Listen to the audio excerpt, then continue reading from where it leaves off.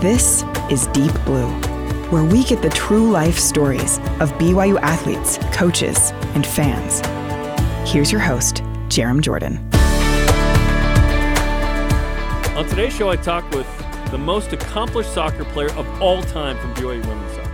She's been an All-American, the second pick in the NWSL draft, won the Golden Boot, a league title, and scored a goal 24 seconds into a game for Team USA. She is the fabulous Ashley Hatch. Ashley, what's going on? Nothing much. Thanks for having me. Do you agree with me? Are you the most accomplished soccer player in BYU women's soccer history? I think you are. I mean, you said it, so I'm not going to disagree with you. But I love coming on these shows because you guys have the best introductions. So. Oh, thank you. You're very kind. No, but seriously, when I was looking at this, I was like, I think Ashley's the most accomplished. What you've been able to do has been incredible, which we will outline throughout, the next about hour. But, man, it's been awesome. Okay, so when I first got to know you, you were on the BYU women's soccer team, of course. And I helped call some of those games. And you were just this goal-scoring fiend. BYU. What did BYU mean to you in your career? And then, of course, we'll dive back to when you were little and then get to the present. Yeah, I mean, BYU meant a lot for my career. I feel like it definitely kind of propelled me in the direction that I went after BYU.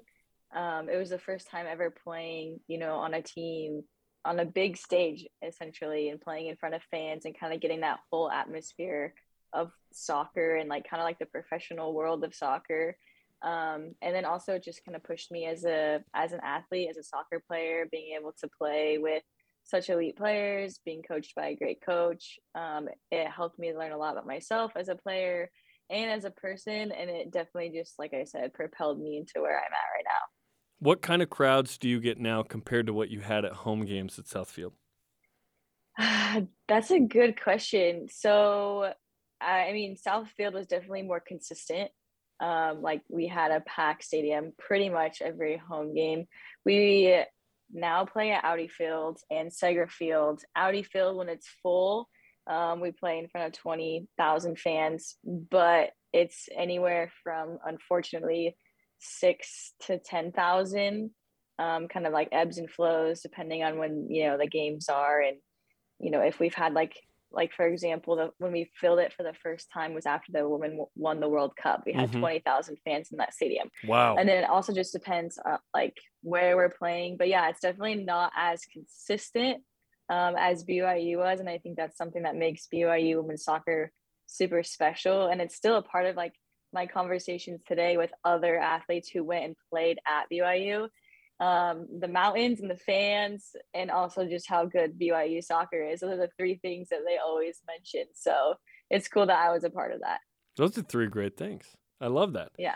Segra Field, I believe Old Glory DC, a professional rugby team, plays there sometimes as well, which I covered the Utah team in that league. So I see Segra Field all the time, so that rings a bell. That's cool. That's cool.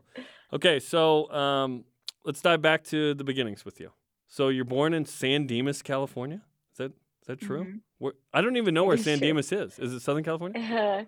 Yeah, it's Southern California. Yeah, I know the San Dimas High School football rocks. I know that reference, but from a famous movie. But when do you move to Arizona? What's your childhood like? So a lot of my family is originally from Southern California. That's where both my parents are from. We moved in 8th grade. We actually moved to St. George, Utah first. We were there for only a year and a half to 2 years. And then we moved to Arizona, and that's where I started high school. And so we've been there ever since. So I call Arizona home because that's where I went to high school and that's where my family still is. But a good stint of my youth career was in Southern California. Which high school in St. George would have had Ashley Hatch scoring a gajillion goals for them?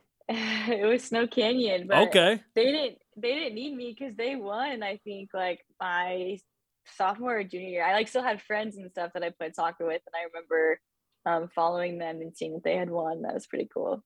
Where do you move to in Arizona in high school?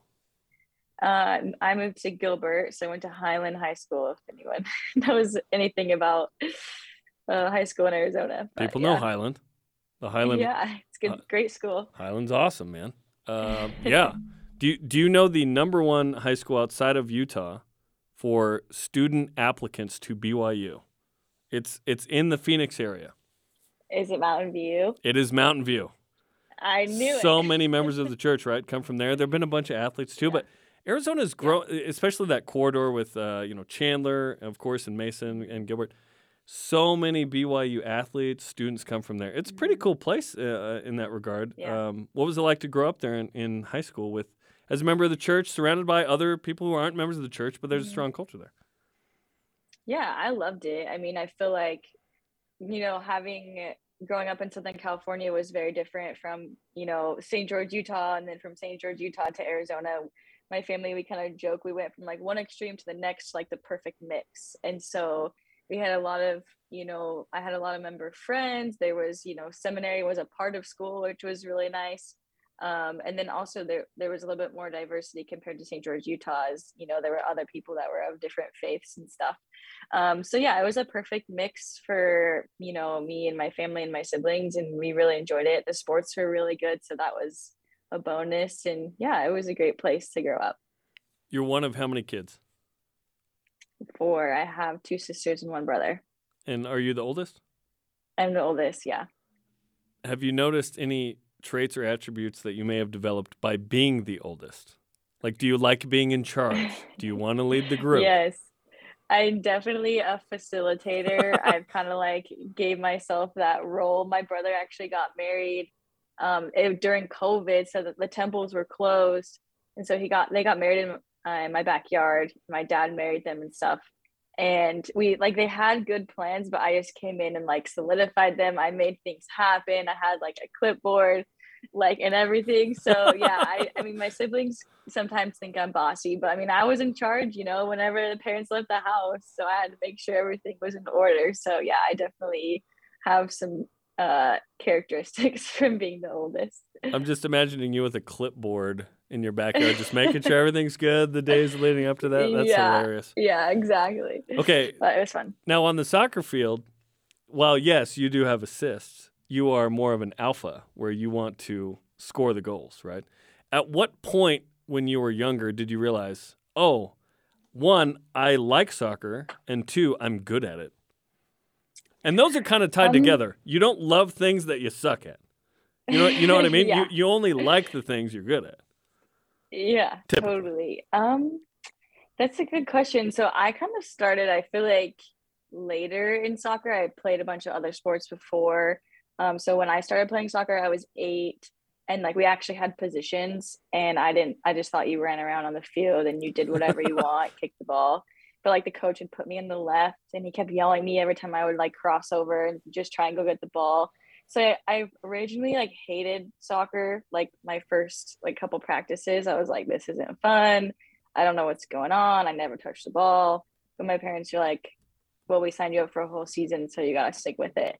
And then I started catching on to the rules. I started having some success because I was fast and pretty athletic. My ball control was not the best. But as the season went on, I picked it up, and I finally scored my first goal the last game of the season, and I really enjoyed it. And so I looked forward to the next season, and I feel like the next season as a youth player was my breakout season. I guess I was just scoring a bunch of goals. And then I just found myself naturally wanting to practice more and more and get better. So I would say soccer jumped to number 1 pretty quickly in my youth career. But my parents, my dad specifically, was very adamant about us, making sure that we played all the sports that we could while we could. Because as you get older, it gets more competitive, and you can't play as many sports. So in high school, soccer was definitely number 1. That's kind of when I switched over. So were you still playing other sports through high school? I did track and cross country, but no other sports, just those. To stay in shape for soccer? Yeah, exactly. I would miss track meets or cross country meets for club soccer tournaments and stuff. But I made sure my coaches knew that soccer was my priority. And at this point, you've been recruited for a couple of years, and it's a thing, right? What events did you do in track and field? So I started with the 400, and then I moved over to the 300 hurdles and the 100 meter hurdles. So my senior year, my 3 events were the 100-meter hurdles, 300 hurdles, and then the 4x4 relay. That's awesome. So that like 400 is like a mix, right? It is speed, but it's not like ultra speed, but it's not the 800. It's not the mile. Okay, that's interesting. That sounds like perfect stuff for a forward, right? You want blazing speed, but you also need to be able to play 90 minutes potentially. Yeah, exactly. Yeah. That fits. Okay, were your parents athletic? Where do you get the athleticism? My dad was definitely an athlete. He played baseball and did wrestling, and then my mom is quite the girly girl, but she claims that she was fast when she was younger and she like ran track and stuff. So I feel like I get it from both my parents, but I definitely get like the competitive side from my dad. My mom doesn't really have a competitive bone in her body. The baseball and wrestling.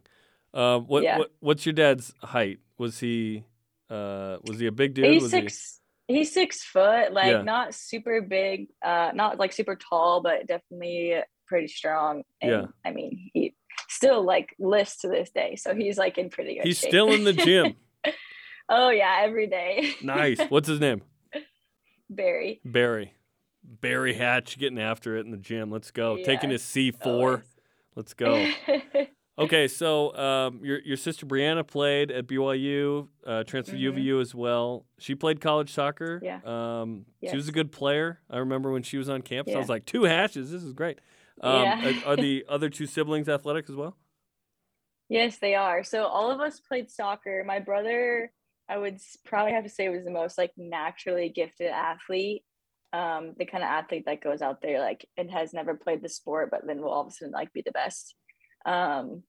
But he was also kind of like this pretty boy. I feel like everyone loved him. He like had more fun, with his friends, and sports are more of a hobby. I hope he never hears this because he'll probably give me a hard time about this. But yeah, so he was definitely naturally gifted. And then my youngest sister also played soccer, but they didn't play past high school. Gotcha. Okay, we're talking to Ashley Hatch here on Deep Blue. Okay, at what age in high school are you like, okay, this is real? Like I could play in college. Like this is I'm good enough. And who's talking to you? Who was in the mix besides BYU? Yeah, I would say so. Going into my freshman year of high school, so I haven't been in high school yet, was my first ever BYU soccer camp. And the incoming freshmen are still with like the middle schoolers. They don't put them with like the high school kids yet, unless you're like good enough. So that was the first time that I had like competed against girls like 2 to 4 years like older than me. And I remember Jen moving me from like the younger group to the older group and like having success with the older group. So that was like the first time that I was like, oh, like I'm actually like pretty good, against girls that are like older than me. And then in high school, my freshman year, I had made the varsity team and like was actually starting and scoring goals and stuff. And that's kind of when I like realized like, oh, I could actually play this game like after high school. And that's when I, started getting interested in like the recruiting process and, looking at other colleges. A lot of the California teams were in the mix, kind of just like reaching out to them. But it really came down to ASU and BYU for me. Those were kind of like my top 2. And why BYU ultimately? I mean, I really enjoyed the soccer camps that I went to, the summer soccer camps. And they showed the most interest, I think, the earliest. And so they were like consistent. ASU, like when I had reached out, it was kind of like spotty at first, but then like as I got older, they started showing more interest. And so I just loved the campus. I loved going to soccer camps. I loved going to the games, being able to interact with the players at the soccer camps and like get to know the coaches and stuff. I thought was really cool. So it was, and also just like the religion aspect. I thought that was really cool to be have the opportunity to be a part of a school where, a religious school that is my same religion. So that also kind of played a factor. You've mentioned the word consistency twice. Is that a thing you value in life? Oh, yeah. Like I am very, like, even just like in my career as a player, like I feel like I am where I am today because of like the consistent, like small efforts. And I feel like you can't really make great gains without consistency. And so having a routine or being consistent in your relationships or whatever it is like a huge part of me. It's super important. Absolutely. Okay. Yeah. So what players were older than you at BYU that you were like, oh my gosh, so-and-so came over here during the camp or whatever? Jenny, I can't remember her last name right now, but she had like the curly blonde hair. Jenny, Marshall. I remember watching. Yes, Marshall. I still talk to her today, like, because she was playing still and still trying to play. But anyway, I remember watching her like on the field and then her like coaching me. And then Colette Jepson Smith, actually, like, she was awesome. She was, I think, she was my coach a couple of times. And then I remember like when I was a senior, she was coaching me, and then I became a freshman and she decided to like play a 5th year. So she went from like coaching me to us playing together. And I thought that was really cool, but I looked up to her a lot. And I loved like the way she played, because she was just like super aggressive forward, really scrappy, and just kind of like fought hard for everything. And so I really enjoyed watching her play as well. And it was cool that she coached me and then we played together. That's amazing. My daughter, Yeah. Venna, when she was 5 or 6, Cam Tucker was her coach. So last year I was like, dude, nice. Cam Tucker's like crushing it. She has been for years, but they're on this amazing run to the national championship game. Yeah. What was last year like for you to watch that team do something that you all had hoped for, right, when you played? Yeah. And it was the only thing missing on Jen's resume was no Final Fours. But they did it, and they went to the national championship game. PKs, just the worst way to lose, but it's how they won to get there. Yeah, but it was an amazing season. What was that like for you to watch that? Yeah. It was really fun. I definitely was super proud, and it was cool to be able to, I don't know, kind of flaunt that, like, hey, I went to BYU, and look how good they're doing, like be in that conversation. But it was so fun to watch them, and they definitely deserved going that far. And I mean, I'm biased, but I feel like they deserve to win. PKs is a hard way to go out, but like, yeah, Jen definitely deserved that. And I've said this before, I can't remember if I said it to you or not, but like, that's not now the new standard. So I'm super excited, going forward to see like what this team can do. Jen has now been there. She knows what it takes. And that's just another, I don't know, notch on their belts. And so the next, group of freshmen that come in, or, the next group of seniors, like, they're like, hey, this is what it's going to take. And this is the standard that we've set. And so I'm really excited to see like what they do going forward. It'll be interesting to see how long Jennifer Rockwood continues to coach, frankly. I did a Deep Blue podcast with her, and it sounded like, oh, I don't know. I don't know. Yeah. I'm like, are you done now? Like, is it a year? Is it 5? I don't know. She's literally taken it kind of 1 year at a time for a while now. And after last year, I'm like, there's only one more place to go. And they had a special team, of course, with Michaela Coulihan and Cameron Tucker. Those two are in the NWSL as well, which is super exciting. Orlando Pride for Michaela, Cameron Tucker for Gotham FC, which is like, no offense to the Washington Spirit, but I love Gotham FC's name. I just think it's really cool, right? What's it going to be like to have other fellow Cougars in the league, which is awesome. This program's too good not to have multiple players, right? Yeah, I totally agree. It's fun. We actually, I played Michaela this weekend, and we have a cool part of our league. Those of us who, are religious, we have a little pregame prayer. And so I figured I would see her there, which was pretty cool. So I got to see her and see how she's doing, catch up for like a minute or two before the game. And then just, it's fun to follow, other BYU alums and see them be successful, because like you said, the program's too good not to have more of us. And like, I think about this often, like the girls that I played with, like Elena or Britton, like other girls that I played with, like obviously their lives worked out the way they were supposed to, but I'm like, dang, I wish they felt comfortable enough to come play, because I definitely feel like, they could have, made their mark in this league as well. But it's fun to see that more girls are feeling more comfortable and more confident coming into the league. And Michaela's in the U23 pipeline, so perhaps in the future, maybe some senior team stuff, which could be pretty cool. Be awesome. That'd be pretty cool. Yeah, that'd be cool. We've never had two on the same team. Maybe historically, I don't know that, but I feel like it was kind of here or there. Alicia Rose obviously was a big one there for a while. I don't know. Like, did Shauna Robach play on Team USA? Like, I don't know. I think she did, but I'm not sure, so I can't say. But I know that she was another great player. So we've had a handful. Cool. It's special. Yeah. Which we'll get to about Team USA. We'll get to that with you here in a second. Okay, so at BYU, any games or experiences that stick out about your time at BYU on or off the field? Because it was such a cool time to be able to watch you play and BYU have so much success, winning conference championships, you scoring a gajillion goals, going to NCAA tournaments. Oh man, it was all so much fun. Honestly, like every game day, it was like Christmas. Like I just looked forward to every minute on Southfield. I mean, I feel like my freshman year, the game that we beat Utah and I scored the penalty in overtime was probably like one of the most exciting games of my freshman career. I don't know why they trusted me as a freshman to step up and take the PK, but that's pretty awesome. But we did it. So I don't know. It was a lot of fun winning, WCC. I mean, going to the tournament is always fun. I feel like I still am like bitter. I hate South Carolina my senior year because I feel like we got gypped. 2016?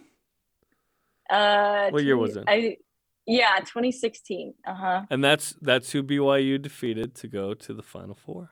A little redemption there, right? Yeah, I was really happy about that.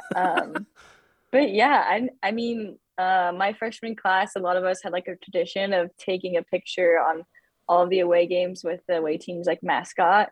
And that was like kind of like our game day -1 like ritual. And it was really fun. So like funny, silly moments like that with the girls off the field and just like walking around campus with teammates, trying to get people to come to our games and stuff like that. Like, I don't know, that was fun. And I can't do stuff like that anymore because I don't go to school. I just, play soccer. So yes, those memories are fun. It's a little more professional, at this point, which is okay. Okay, so after your BYU career, you're getting ready for the draft. What are the emotions as you're like, is this the thing? I'm definitely good enough. Like, what is this league like? How are the tryouts? How high am I going to go? What was that all like? Yeah, it was kind of scary because, you go from like playing 4 years at BYU, like after your freshman year, you know what it's about, you know what to expect like throughout the 4 years. And then all of a sudden we're back at square one with like so much unknown going forward. And as soon as, like my college career was over when we lost that last game of the tournament, like I knew that I wasn't done, but I had already, entered the draft because, there was a timeline and stuff, but I didn't really want to think about it until I was done with BYU because I wanted to put everything into my like senior year and like not be anywhere else. I wanted to be present. So as soon as that was over, then I started thinking about it. My dad was my agent. So we kind of like worked through it together. He would like call the coaches, email the coaches, like let them know that I was going to be entering the draft. I know that like Coach Chris at the time, who was one of our assistant coaches, he was worried that the coaches would think that I wasn't serious because girls in the past had entered the draft but not gone and played. So I feel like there was kind of like a big question mark for some people, like if I was actually going to go wherever I got drafted. But I was pretty committed. So I was just looking up mock drafts on Twitter, kind of trying to get a feel of where I might go. And there's a lot of moving pieces, but as it, got closer and closer, I remember Jen would like call me like every other day, like saying like, oh, I talked to this coach. I think you're going to go 7th. Oh, I think you're moving up. I think you might go 4th. And then all of a sudden, like I heard rumors that I might be going 2nd, but I also, didn't want to get my hopes up. So just, waited not very long with thank goodness and went 2nd. What's it like to be picked 2nd in a professional draft? It was unreal, to be honest. Like it was like a dream come true. Like up until like my senior year, I didn't really like for sure know if I was going to play professionally. So it definitely felt like a fairy tale. It didn't feel real, but it was a really cool experience to be a part of. So you get drafted by the North Carolina Courage and you play a season there. What's that rookie year like? now that you're a professional soccer player?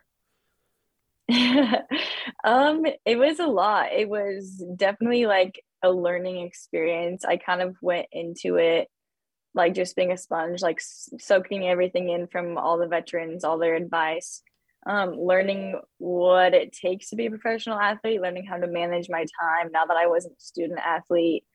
Also like learning how to take care of my body more because the game is just so much more physically demanding. And just like trying to keep up with the speed of play, not only like physically, but like mentally, just like seeing things quicker, being able to see passes 1 or 2 steps before they happen, all that kind of stuff. I remember like after my first day of like preseason, I like texted my dad and I was like, whoa, like these girls are good. And the team that I was on, like we had some of the best players in the world. So it was really cool to be a part of. Who was on your team? So Debinha, she's a Brazilian player. She is amazing. So if you haven't seen her play, please watch. She's great. Sam Ewis, Abby Dahlkemper, Lynn Williams, Jess McDonald, just a lot of experienced like forwards, midfielders, defenders. Abby Ursig was also a defender. She's still there as well. But a lot of players who had a lot of international experience and a lot of professional experience. So it was really cool to learn from them. Was Lynn Williams at Pepperdine around the same time as you? I'm trying to remember. Or is that a different Williams? I think she was at Pepperdine.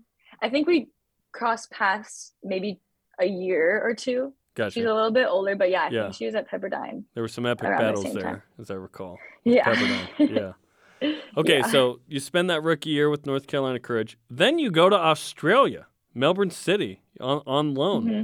What went into that kind of decision and process, and then what was that year like? Or was it 2 years?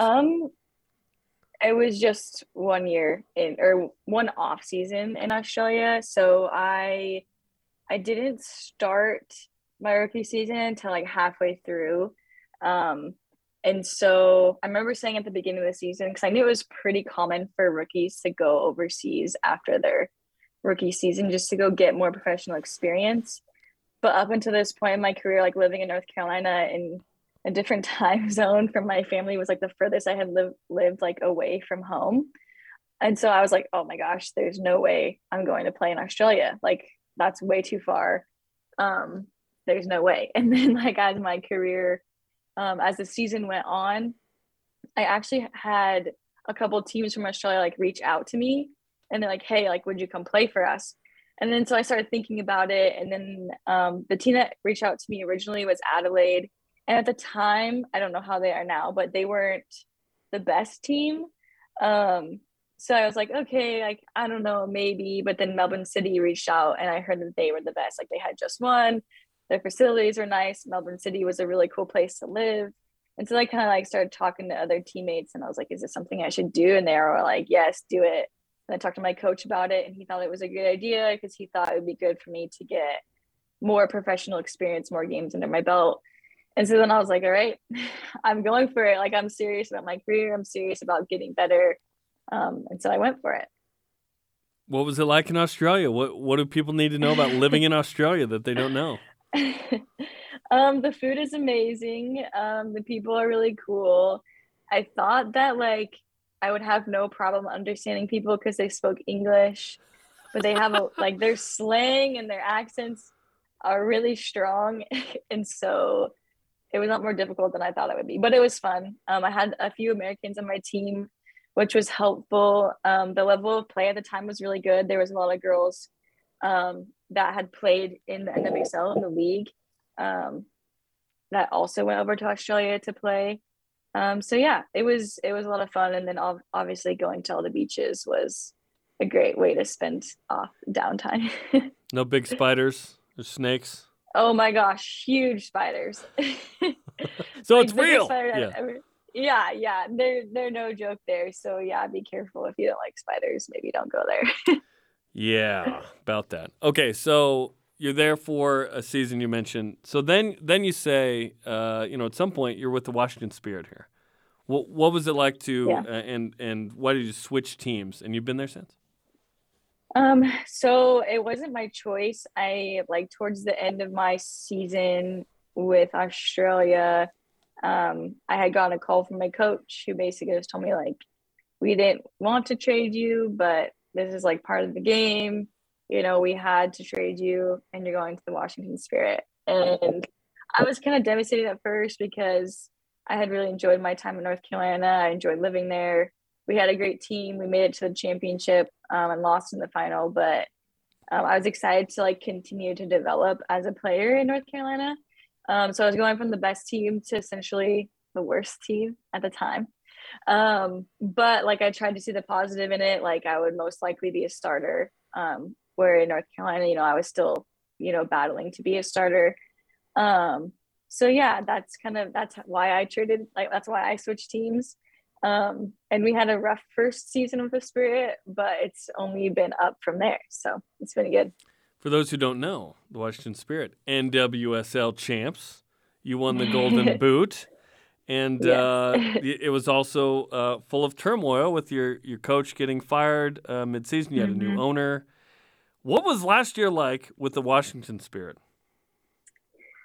Oh man, last year I always joke. I would tell people like it was the best but worst year of my life because there was just so much. Like the previous year was a COVID year, so that was hard, and then last year was just right when we felt like we had overcome one trial, another one got thrown our way. And it was just hard to work through, but the only thing that we could control was what we did on the field. And I think that, you know, contributed to a lot of our success and really brought us together. So the ending couldn't have been more perfect. And it ended definitely on a high, but it wasn't easy getting there. It would be one thing if you were in the league. We'd be proud of you regardless here at BYU. But it's another when you win the ship and you have the Golden Boot with 10 goals. What was it like to have those two parts? Like, you won the highest team award and the highest individual award there. That's awesome. Thanks. Yeah. I mean, I was definitely happy about it. It's something that, you know, I had been striving for every single year. But to finally actually get there was, I don't know, just kind of a little bit of a relief. Like knowing that, like, hey, like I had these high expectations, but you know, some people might have told me a year or two ago, like those are too high of expectations. To finally like get there is just, I don't know, it's rewarding and it excites me that, you know, there's always more room for growth and like that, you know, is a potential for me. So I'm going to continue to strive for that. Did you write it down at any point? Or are you saying it was a goal you had to lead the league in goals? Yeah, I mean, like every year I don't talk about it. I'm very like internal person with like my goals and like how I go about things. But yeah, I write down my goals every year for the season, and that's always been on that piece of paper. So and it happened. How about that? You played it into existence. That's super cool. And I'm excited to watch this season as well. It's going to be fun, of course, with, as I mentioned, 3 Cougs in the NWSL. That'll be amazing. And then Michelle Vasconcelos overseas with Sevilla, right, in Spain? Yes. Uh-huh. Are those the 4 playing professionally, I think, alums? Are there any others I'm missing here? I think so. Those are the 4, or we're the only 4 that I know of. Yeah. So, yeah. That's cool. Okay, so the NWSL certainly went through some turmoil this last year. You guys, I think, got a new, CBA, collective bargaining agreement as a union and whatnot. What did you guys go through, and what does it mean for the future of the league? Because having a domestic women's soccer league is a must in the U.S., so I'm glad something got figured out there. Yeah, I agree. It was huge. It was our first ever CBA, so, like, it was a long process. I'm one of the player reps for the Spirit, and so I had, you know, the privilege of being a part of a good amount of those calls and those negotiations. But our PA did a great job of really fighting for us and, you know, setting standards and setting expectations for this league moving forward. A lot of people who are now a part of the committee, Megan Burke, who is like our president, leader, great. She does everything. She's been a part of, you know, 2 women's professional leagues that have folded. So she knows what it's like to be a part of a failing league, and that's really hard. And she doesn't want that for us because we have so many great players and so much to offer. This is our 10th year, I think, as a league, and so it's definitely like overdue. So to be able to like push, for those standards and for us to have good support as players and moving forward is huge. And hopefully more girls can continue to play longer and can continue to be supported throughout their career, no matter what, their family choices are. There's a lot in there for players who become mothers and, also players who are getting cut or waived their severance pay. Like, it's a little bit more realistic now for players to be able to play in the league and have a somewhat comfortable, salary. The base salary was raised. So there's a lot that went into it, and there's definitely like more room for growth, but it's a good starting spot. Yeah, I was going to say, what's the next step in terms of the evolution of the league to try and be as functional as possible? Because what you don't want is, yes, we have a league, but no one makes any money, and it's super hard to make this happen, which I know was probably the case before, and maybe still is the case. You tell me. What's the next step to making sure this thing not only survives but thrives? I mean, the next step I feel like is, we have this CBA. It's going to come out in writing, I think, soon, if it's not already out. And now it's like we need to follow the CBA and make sure that every team is doing their part to follow the standards that are in that CBA, to, live it through, the next, I think it might be 5 years. And, fix things that need to be fixed, take notes of things that are working, that aren't working, listen to the players on like what else we might need, just keep, pushing representation for our league, getting more people. Like, the more we can get viewership, the more eyes that are watching us, the more power we have in those negotiations and stuff like that. So those are some steps off the top of my head that like need to happen and will continue to happen. We are in an era of women empowerment in sports, and it's the ball is rolling there, which is great. We're going in a better direction. Tegan Graham, one of the women's basketball players at BYU, just did a podcast called Second Class Citizens about equity and gender in Division I athletics. I'd recommend you listen to it. I need to listen to that. It's really good. Basically, she argued the numbers are there that if you give us the same chance, if you market us the same way, if you promote us, if you give us the same television access, that we will bring a product that is worthy of legit TV money. Like she talks about how all the NCAA sports outside of football and I think men's basketball are negotiated as one lump sum, but she said women's hoops, if it was negotiated separately, would make money, and then you could actually pay the teams for winning. The NCAA champ gets no money. In men's, there's units for every win that go to the school and the conference. So what kind of opportunities does a league like the NWSL need to be able to get to the next level in the same kind of vein as what Tegan's talking about here? Yeah, exactly. And I think that's a great point that she makes because I'm seeing it, I'm living it. Just like, for example, going through a little bit of the ownership issue that we had last year, having people in power who actually see us as, a profitable investment, not people that see us as a charity case. And I think that was kind of the hardest part in like my earlier years. Like, a lot of people wanted to be a part of it to like for a good cause. And I'm not saying that's bad, but you need people to come in because we believe in ourselves. We know what we have to offer, and we know the quality of what, the product we put on the field. And we need those same type of investors, those same people who are coming in here with the vision of, look at these women, watch them play. They're amazing, and they're going to go somewhere. They're going to be profitable. And that's what we need. Those are the type of investors that we need. And the like ownership and people and leadership power. So I think that message is finally starting to like come to the surface. But we also, need people who are watching because they believe that women's sports is, worth their time. So yeah, like I totally agree with what she is saying. And that's a huge paradigm shift that I feel like needs to happen for a lot of people. 100%. Give it a shot. I think you'll like it. I think you'll like how it tastes. Try it, yeah. Okay, let's talk about your USA career. So if I recall, was it your first cap was in Sandy at Rio Tinto in 2016? Yeah. That's pretty cool. My senior year. That it was in Utah. You're at BYU and you got a cap for the U.S. senior women's national team. Then and I think you played in 2 games there or something. But then 2018, you have a stint there. Remind me what happened in 2018. So it was actually on my way home from Australia? Yeah, when I came home from Australia, I had gone to a camp. I can't remember if I don't know if I played in the game. I don't think I did. I think it might have just been a camp. It was very memorable to you. I had kind of I think I played it in the game against Mexico, but it was like the last 5 minutes of the game. And that's kind of what my caps have been all the way up until recently when I played in Australia, just like getting invited to a camp, maybe playing the last 5 minutes of the game, and then a whole year before getting called in again. So kind of like sporadic.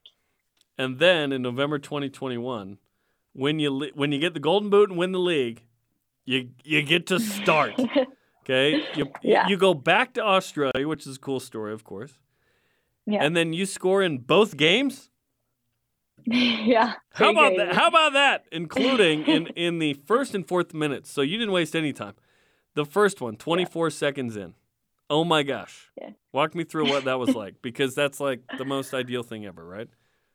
Oh yeah. I don't think my heart has beaten so fast in my entire life. It was a really cool game to be a part of. We were in Sydney and it was a packed stadium. And I honestly don't know if I've ever been in a stadium that packed where I wasn't the home team. So that was a really cool experience to be a part of as well.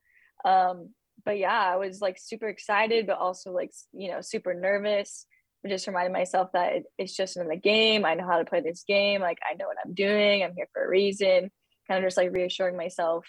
And then as soon as the whistle blew, just trying to, do what we practice, play out my role to the best of my ability. And then the ball bounced. Lynn Williams headed it over a defender and it bounced in front of me. And I was like, I cannot believe this is happening. Did this ball really just bounce right here in front of the goal? All I got to do is take a touch and finish. And as soon as it went into the back of the net, I was just super pumped. And it was exciting, but I was like, wow, we still have a lot of game left to play. So gotta catch my breath. You were very excited. Yeah. You were very excited. I loved what you said in that moment as well. I loved it. I don't know if you recall, but you were very excited. I'll just say that. I was very excited. And there's Lynn Williams again, the Pepperdine, the WCC connection. Yep. That's kind of cool. Yep.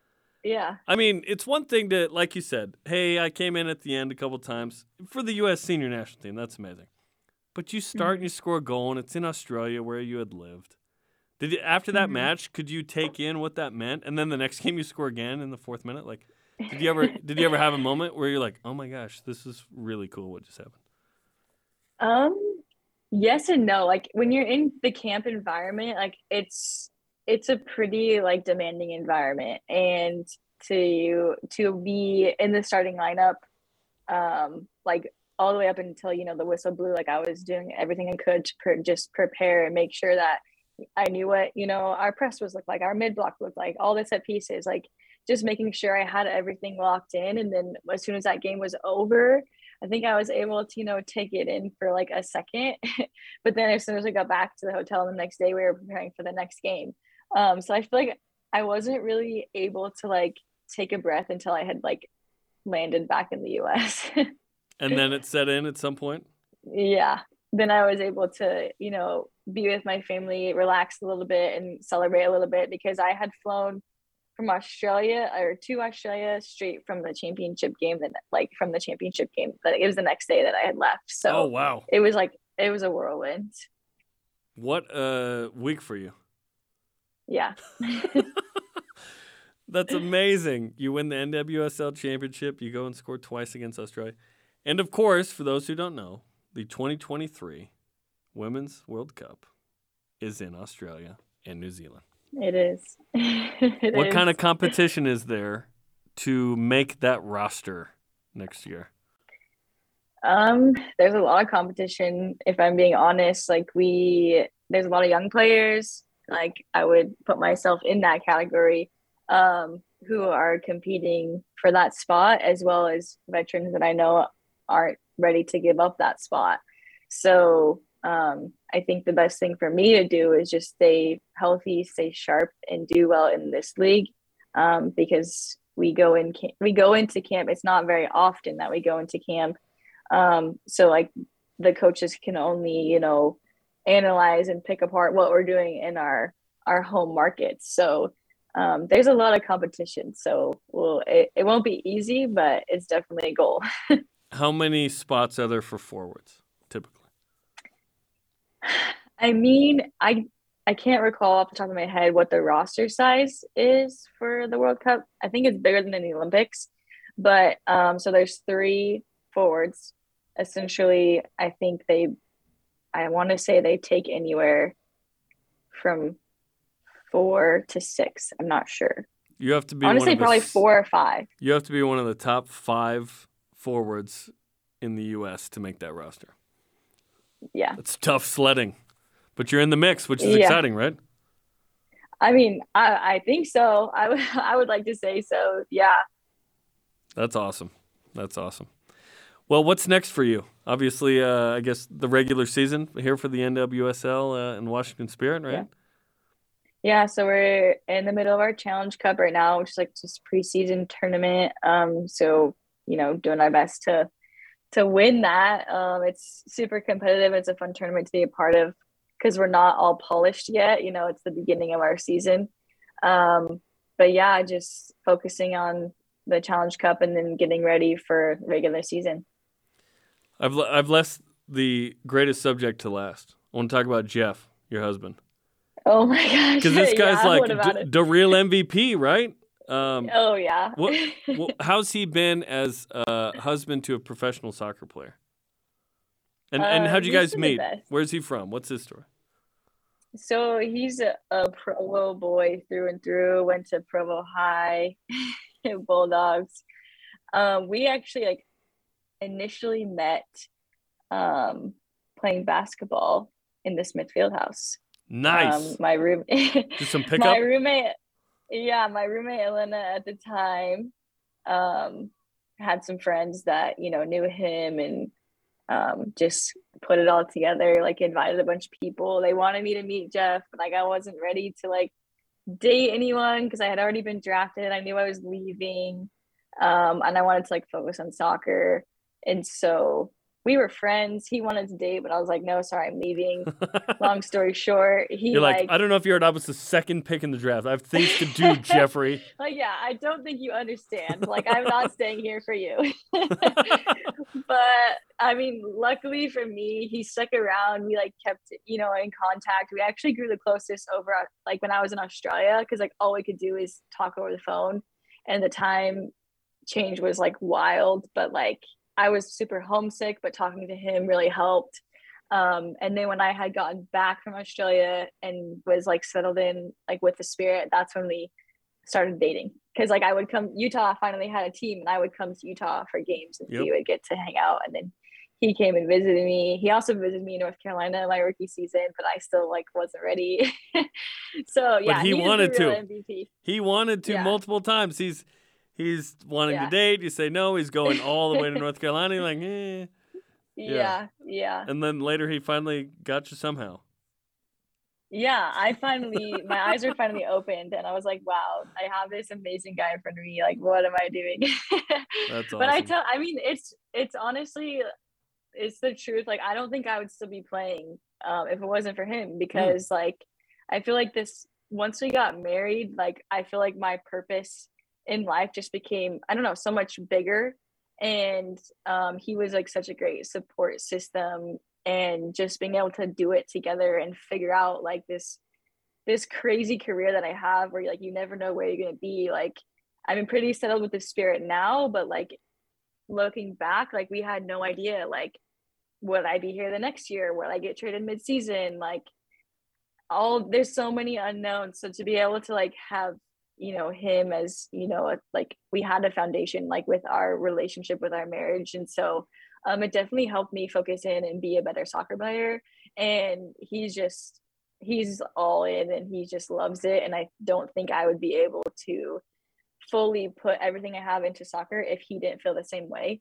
And so I feel really lucky that, he stuck around. Good job, Jeff.